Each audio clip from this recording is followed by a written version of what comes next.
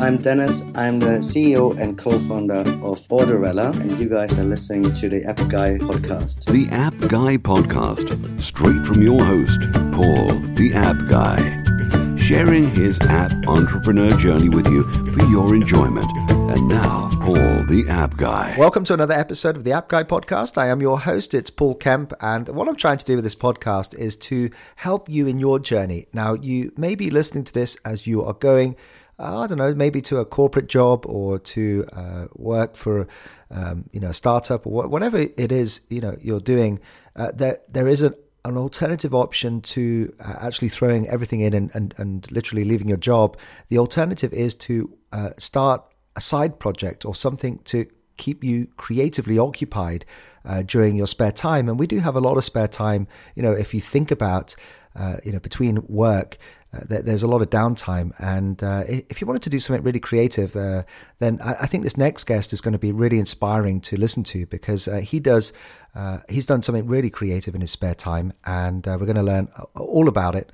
So let me introduce Dax Castro. His name is Dax Castro, and he is the creator of My Home Teaching app, and we're going to learn about that. He's put this app on a Kickstarter, and we're going to learn about how he got on and also his journey. So Dax, it's a warm welcome to you as on the App Guy podcast. Hi, Paul. Thanks a lot. I'm really excited to be here. I hope that I develop some good content for you that can help a lot of your listeners. Well, just learning about your journey, I think, will really be helpful. And so how did you first of all come up with the idea for the app? Tell us a little bit about what you're trying to do with the app, the idea behind it. Maybe that's a good place to start. Sure. Well, I'm a Mormon, Church of Jesus Christ of Latter-day Saints, and we have a program called Home Teaching. It's where members of the church fellowship and reach out to other members of the church. And it's a great idea in its premise, but poorly executed, I think, worldwide. And every Sunday we sit down and talk about who we home taught and how we did, and most people just kind of hide and are ashamed of not going out and doing it or find some great excuse. And I was one of those guys. I always had an excuse every Sunday. And so I decided, you know what? I'm going to do something about it. So I looked up online. I looked for home teaching apps, and there weren't any. And there were a few little scheduling apps out there, but nothing that really helped a person connect or keep track of how they were doing with home teaching.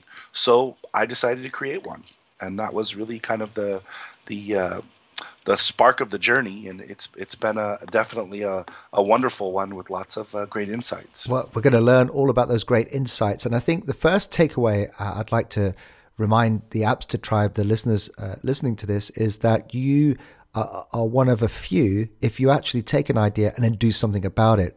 So many of us train ourselves to come up with these ideas, but it's actually the execution of the idea as well as the idea that's the important thing. So let's learn about the execution of this idea.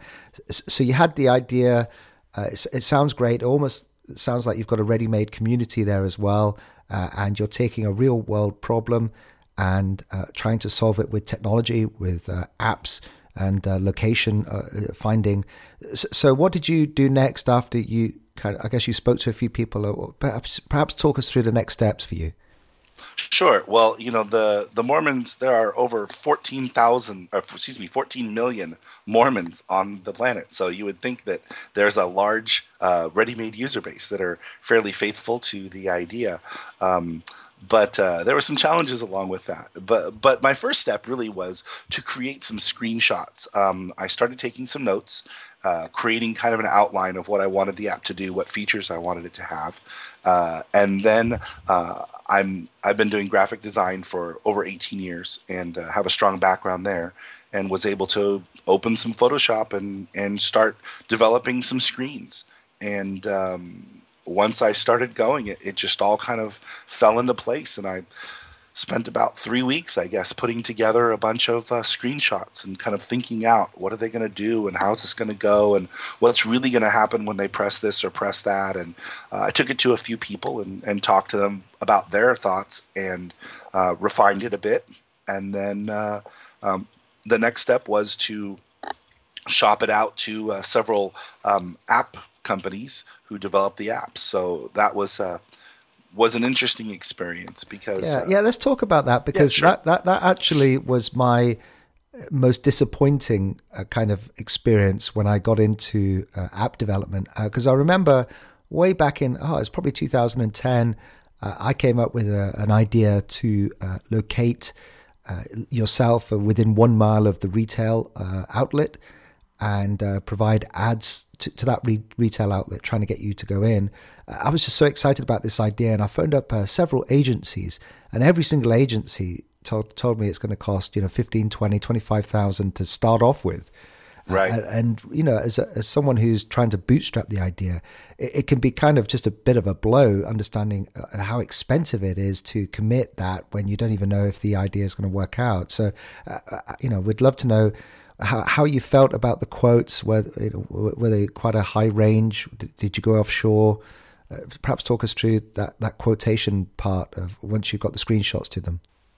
Absolutely. It was definitely similar to the experience you had. One of the caveats to building this app is there are rules within our church that we cannot maintain an exterior database outside the church with any personal records of any of the members. So the database had to stay on the user's phone. So that provided a little bit of a unique challenge. So as I shopped this to the various companies, the first challenge was getting them to reply. We have about 6 or 8 major app companies in California, and I really wanted to try to stay local because being as my background is graphic design, I have 18 years worth of horror stories about offshore development of websites and things like that. Companies here, then you can't talk to them for 2 months, they disappear, or things like that. So I really wanted this to be a professional project where I could reach out, and if I needed to pick up the phone and talk with the developers, they were there, or they were down the road, or they were in the next town. And it was hard just getting them to return my calls. But it's such a good lesson, actually, because I've had a lot of conversations with very excited entrepreneurs who have come up with what they think is going to be the world's next WhatsApp or messaging app or something really exciting, and they just think that they'll pick up a phone and an agency will be jumping all over them, and they'll be able to get this thing built. And the reality is that then they get a load of quotes back. They're very expensive. Then they start to go down the food chain in a way and start to think about offshoring to one of the lower cost countries. I mean, Philippines, India, just to name two, and then you think, it's a lot cheaper. Let's do that. I'm guessing what I'm learning from you is we've got to be very careful and very mindful of actually going down that route. Well, when you develop, now once I developed the idea for the app and got together a good plan, and I started down the road of Kickstarter, I wanted to make sure that my delivery was bulletproof. The last thing you want to do is go on Kickstarter, raise some money, and then find out, that's not enough, or that the company wasn't really sure about what you were doing, and all of a sudden that $35,000 or $45,000 price tag becomes $55,000. And you and I both know if I had a cool $10,000 sitting in my pocket, there'd be other things I could do with it. So I didn't want to be stuck. And so I was very careful about the company in which I chose. And in the end, the quote was between $35,000 and $45,000. And they were pretty firm on that. They gave me a not to exceed quote saying, given everything you've got, there's no way this is going to go above $45,000. And so I gave them a scope of work and an outline, and we were pretty well set. And that was really kind of the first hurdle. I felt prepared. I felt like I had things going. And one night I sat down and decided, I'm going to create the website. When I did that, created the video and my social media campaigns, and started on the next part of the journey. I mean, Dax, it'd be interesting to know, do you feel that you got a fair quote?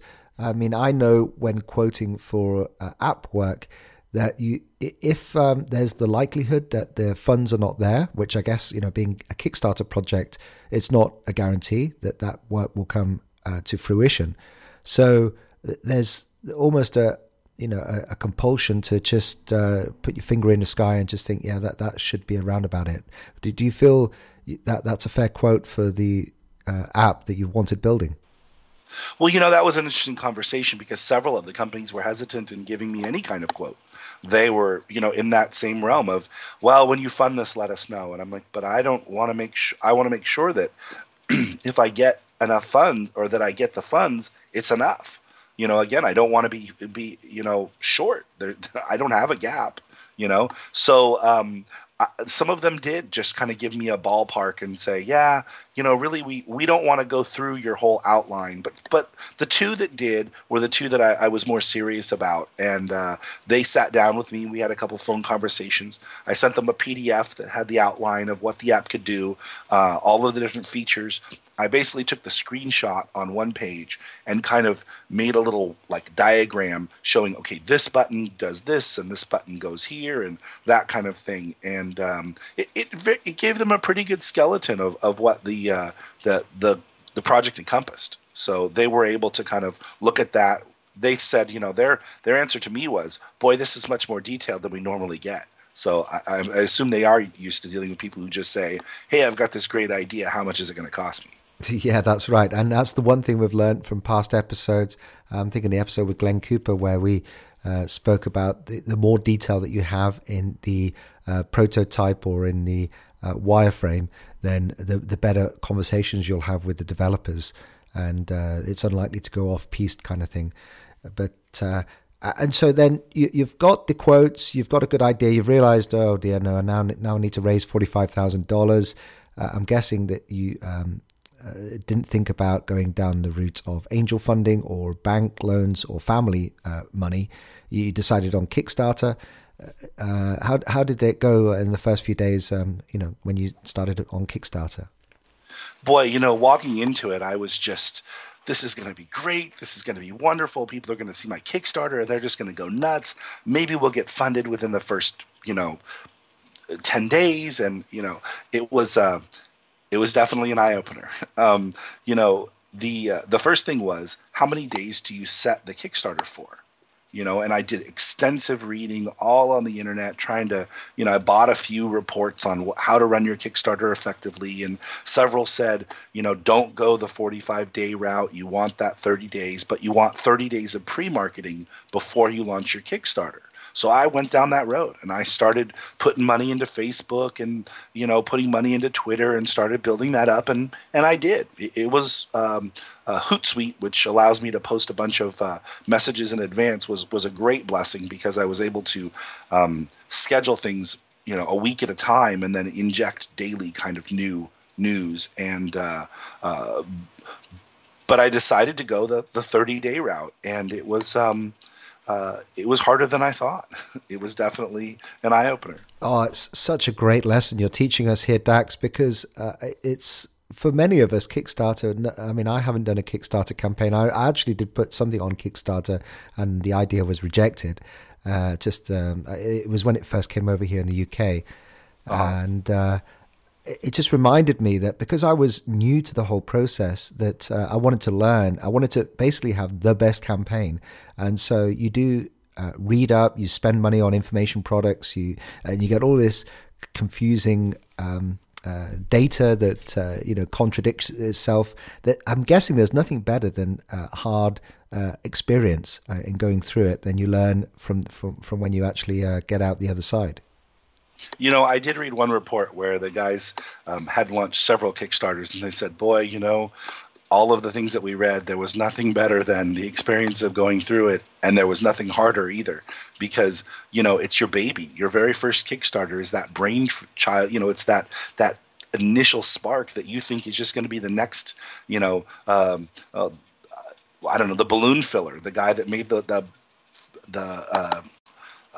product that fills like 25 balloons in one shot, and he funded in just 3 days and made $799,000 on his little idea to fill up balloons, and of course, we all know the potato salad story. So we've got to be very careful of this. And I remember, so for the Appster tribe listening right now, this is an authentic podcast. We like to tell it as it really is. And I remember going to a seminar where they threw up a YouTube video. It happened to be the one with a stormtrooper doing a jive or some kind of body action. And they said, look, all you need to do is put this YouTube video up and look at this. It's got hundreds of millions of views. And of course, when you're trying to sell something, I'm guessing you cherry pick the best things from thousands and thousands of different examples, and you present that as the information. And I think it can be quite misleading. Yeah, I pored over lots of Kickstarter pages looking at what were the successful ones? How did they present the data? How were they listing the prizes in the body, and did they show more pictures, or was it more of a chart? Or, how many videos did they do? What was the content of the video? A lot of that. I did a lot of kind of data research on what makes a great campaign, and I thought, boy, if I follow all these things, it should be right, and I should get funded, and everything will be great.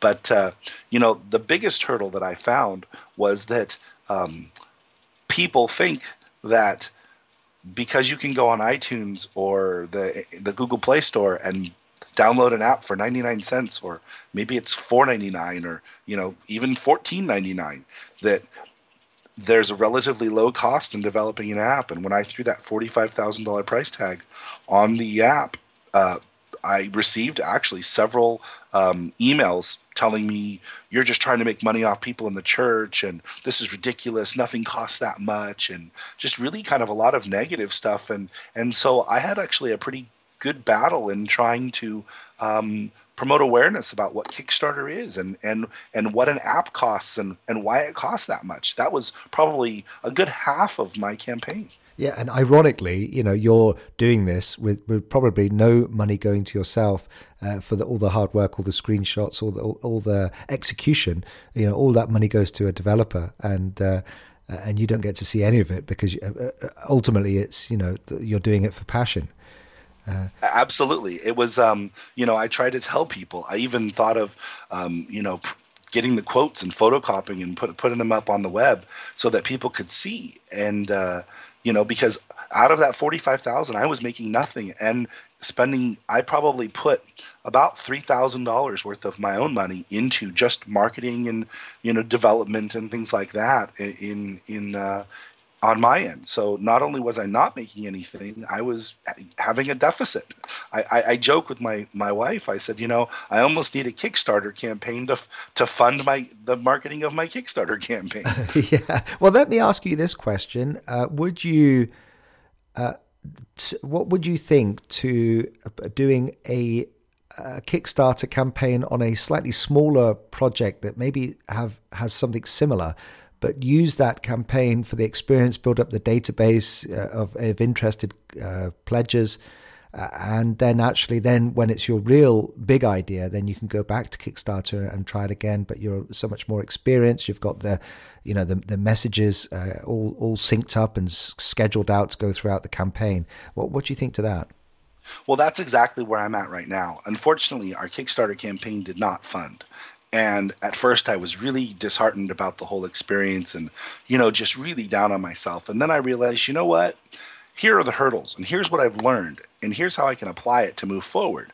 And I think one of the biggest things was people loved the idea. Everybody I talked to thought it was great, but it was not, other than the screenshots and the video, there wasn't anything really tangible. It was the first time I'd heard this, somebody called it vaporware.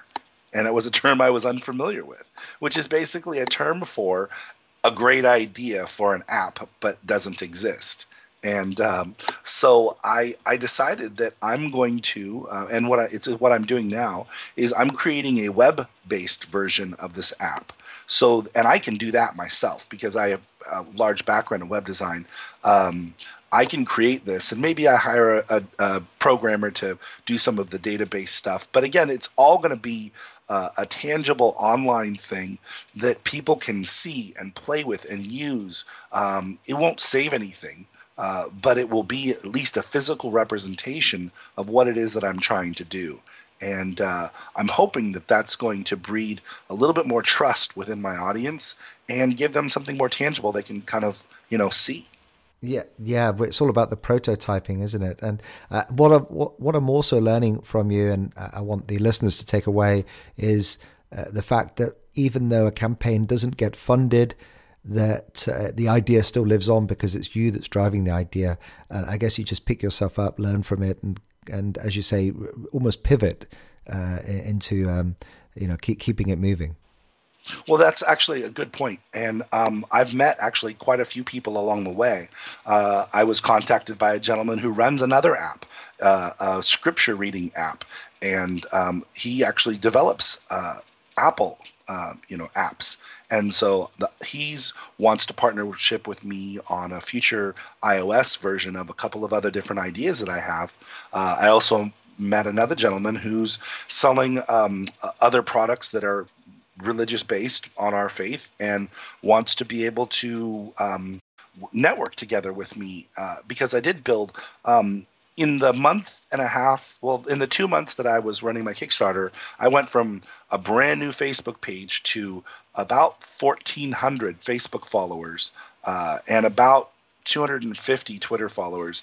And that's a really great base because it's not, when you're talking about a niche market like a religion or maybe just a specific hobby, it doesn't apply to everyone.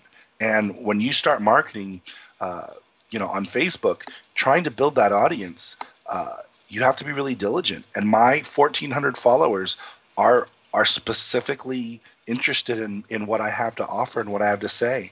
And I thought that was really beneficial because I could have just bought, 10,000 in Facebook followers or 50,000 Facebook followers, but that doesn't really do anything for me. There's no real value there. But having 1,400 really targeted followers that are faithful and will reply and interact on my posts, it'll be great. And I'm continuing to build that list as I go. So I think that's probably the biggest benefit I have is all that legwork is kind of, been done. And I want to continue to expound upon that.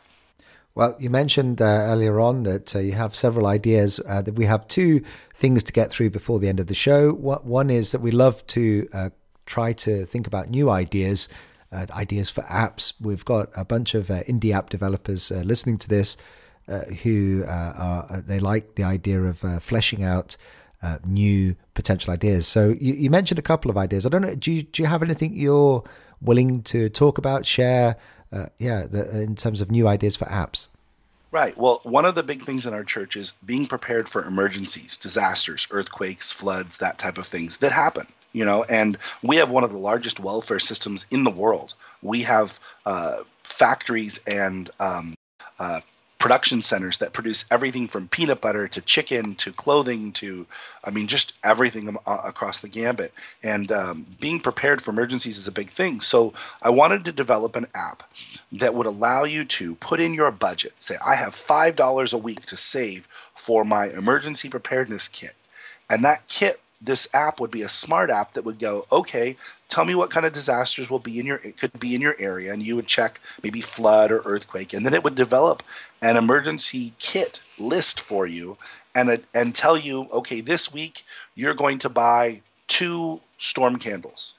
And then next week you're going to save that $5 and maybe you're going to save it for 3 weeks and you're going to buy a crank radio. And it will kind of basically step you through your budget and buying these emergency preparedness items a little bit at a time. So maybe over the course of 6 months or a year, you would end up with a really great a kit that you that you could use during an emergency. I love that idea. And I think that almost you could expand that idea to almost anything else. For example, when I moved house 3 years ago, there was like almost a countdown of things that you need to do 6 months in advance, 4 months in advance, and it was like a list and it was on the internet, but I could see that being very good on an app. And also, I guess when your wife is about to is pregnant and you have 9 months to think about all the things that you need to do, like a preparedness app, there's another example of a potential app that kind of gets you through the build up to the big event. So almost like preparation for an event, whether that's having a baby or saving yourself from an earthquake. I'm not sure which one I'd rather be in. Well, I've had plenty of babies, and I've been through a couple of earthquakes. Yeah. I think I'd prefer the earthquake as long as I knew I was in a safe building. Yeah, I know from the pre-chat you're a big family man with a lot of children, so that's great. Dax, that's a great idea. Thank you. So anyone wants to build that, then you've got two potential customers immediately here. I think the final thing is that this is the App Guy podcast. We love talking about apps. You must be a smartphone user. Do you have one or two apps that get you through the day that you could talk about? Apps that maybe you think we may not have come across before? Well, there is one that I use on a good fair bit. The company I work for, 9 to 5, we have offices all around the world. Interestingly enough, everywhere there's pretty much a major earthquake, we have an office. I work for an engineering firm. And so I talk to a lot of people that maybe English isn't their first language. So I use Google Translate quite a bit and have started using an app. And you're gonna kill me because I don't remember the name of the app. I don't have my phone in front of me. But that's okay. I'll tell you what we'll do. It's Duolingo. Oh, Duolingo. Yes. Yeah. I've actually Duolingo. got it. That's an awesome app. My kids started using that. Yeah. Yeah. Duolingo has been really great because I started learning a foreign language, and it's been a wonderful little game. And my kids have actually started using it as well. So Duolingo is probably one of those little hidden gems I hadn't heard of up until just a few months ago. And the other one that I use. Well, just on Duolingo, I think that's very relevant because this is coming on the back of just a few weeks after the founder of Facebook, Mark Zuckerberg, goes over to China, and there's that viral video of him speaking Chinese or Mandarin, and he does the whole presentation in the native language, and he's learnt that literally over, I think, a very short period of time. So it's an inspiration that should inspire anybody to think about using Duolingo. Or I think there's another app or certainly a website called Chinesey, and I could write 20 symbols in Chinese. That's great. Yeah, I lived in Korea for a couple of years and learned to read, write, and speak Korean, but that was 25 years ago. So I've used a couple of other different apps for brushing up on my Korean as well. Language is so important. Our world is getting smaller by the day, and we need to be able to be more global. So absolutely. And you sound like you had one more there, Dax. Oh, the other app that I love is my police scanner. I'm addicted to my police scanner. Is that a real one? Is it? No, it is it's an app, and you can listen to police radio pretty much all over the world. So if I want to listen to the airport in Japan and listen to their police radio, I can listen to it. If I want to listen to what's going on in the heart of Detroit, I can listen to it. So it's kind of fun being able to reach out across the world and listen to the calls that come across the police band there. I love that. What an amazing idea! I've never heard that one before, but I'm almost not tempted to download it because I can imagine that's very addictive. Well, you end up having it on, you're in your car or you're at lunch and you're just listening. And, sometimes it's in a foreign language. I love listening to the ones that are like England or we're not Ireland. A foreign language. No, but it's very fast paced. You can imagine. Yeah. I listen to the American the Cockney. So the ones that are in English, but the slang or the dialect is really difficult to understand. Okay. Yes. So it's interesting, and so where's the biggest crime point that you've come across from listening to the police scanner? Oh, I think Chicago is a big one. I listen. My favorites. I listen to are Chicago, L.A. And then a bunch of smatterings of the Japan and the overseas ones. Just they're all in foreign language, so you have no idea really what they're saying. But it's still interesting to kind of try to pick out the little words and figure out if you can figure out what's going on. Well, I live in a place where there is almost zero crime, and the police have absolutely nothing to do. So the thought of just listening to some other places in the world and being grateful for the fact that we've got no crime is, again, something that's a really interesting. I'm going to put that app on the show notes. People can go to the show notes. It's episode 178. Just go to theappguy.co, search for the episode 178 with Dax Castro, and we'll put links to those. And there's also a report you can get on there with other guest-related apps that have been mentioned on this series. So, Dax, it's been a joyful chat with you, and we wish you all the best. And when you do start your next Kickstarter, we'll look to help you in any way. And thank you very much for coming on the show here, the App Guy podcast. Well, thanks a lot, Paul. I really appreciate you taking the time. I definitely love to share knowledge, and anytime I can help somebody else not go through the struggles I have, that's a good day. Well, the best thing to do is ask you how to connect with you as well, because I'm sure that you've inspired some people to perhaps reach out to you.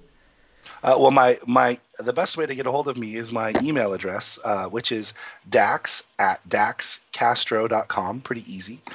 You can follow myhometeachingapp.com on our website. We have links to both Facebook and Twitter, and I keep those pretty active. So again, they're mostly faith-based posts, but definitely as I progress and launch new apps, there'll be more information there. Great. Well, Dax, thanks ever so much for sharing it, all the ups and the downs of going through your journey. And I'm pretty sure that app will see the light of day, especially with your eagerness behind it and willingness to make it happen. So all the best with everything you've got going on there. Well, thanks a lot, Paul. Thanks a lot for having me. Thank you for listening to this podcast. Stay tuned for the next episode. Everything around you that you call life was made up by people that were no smarter than you. And you can change it. You can influence it. You can build your own things that other people can use. The App Guy Podcast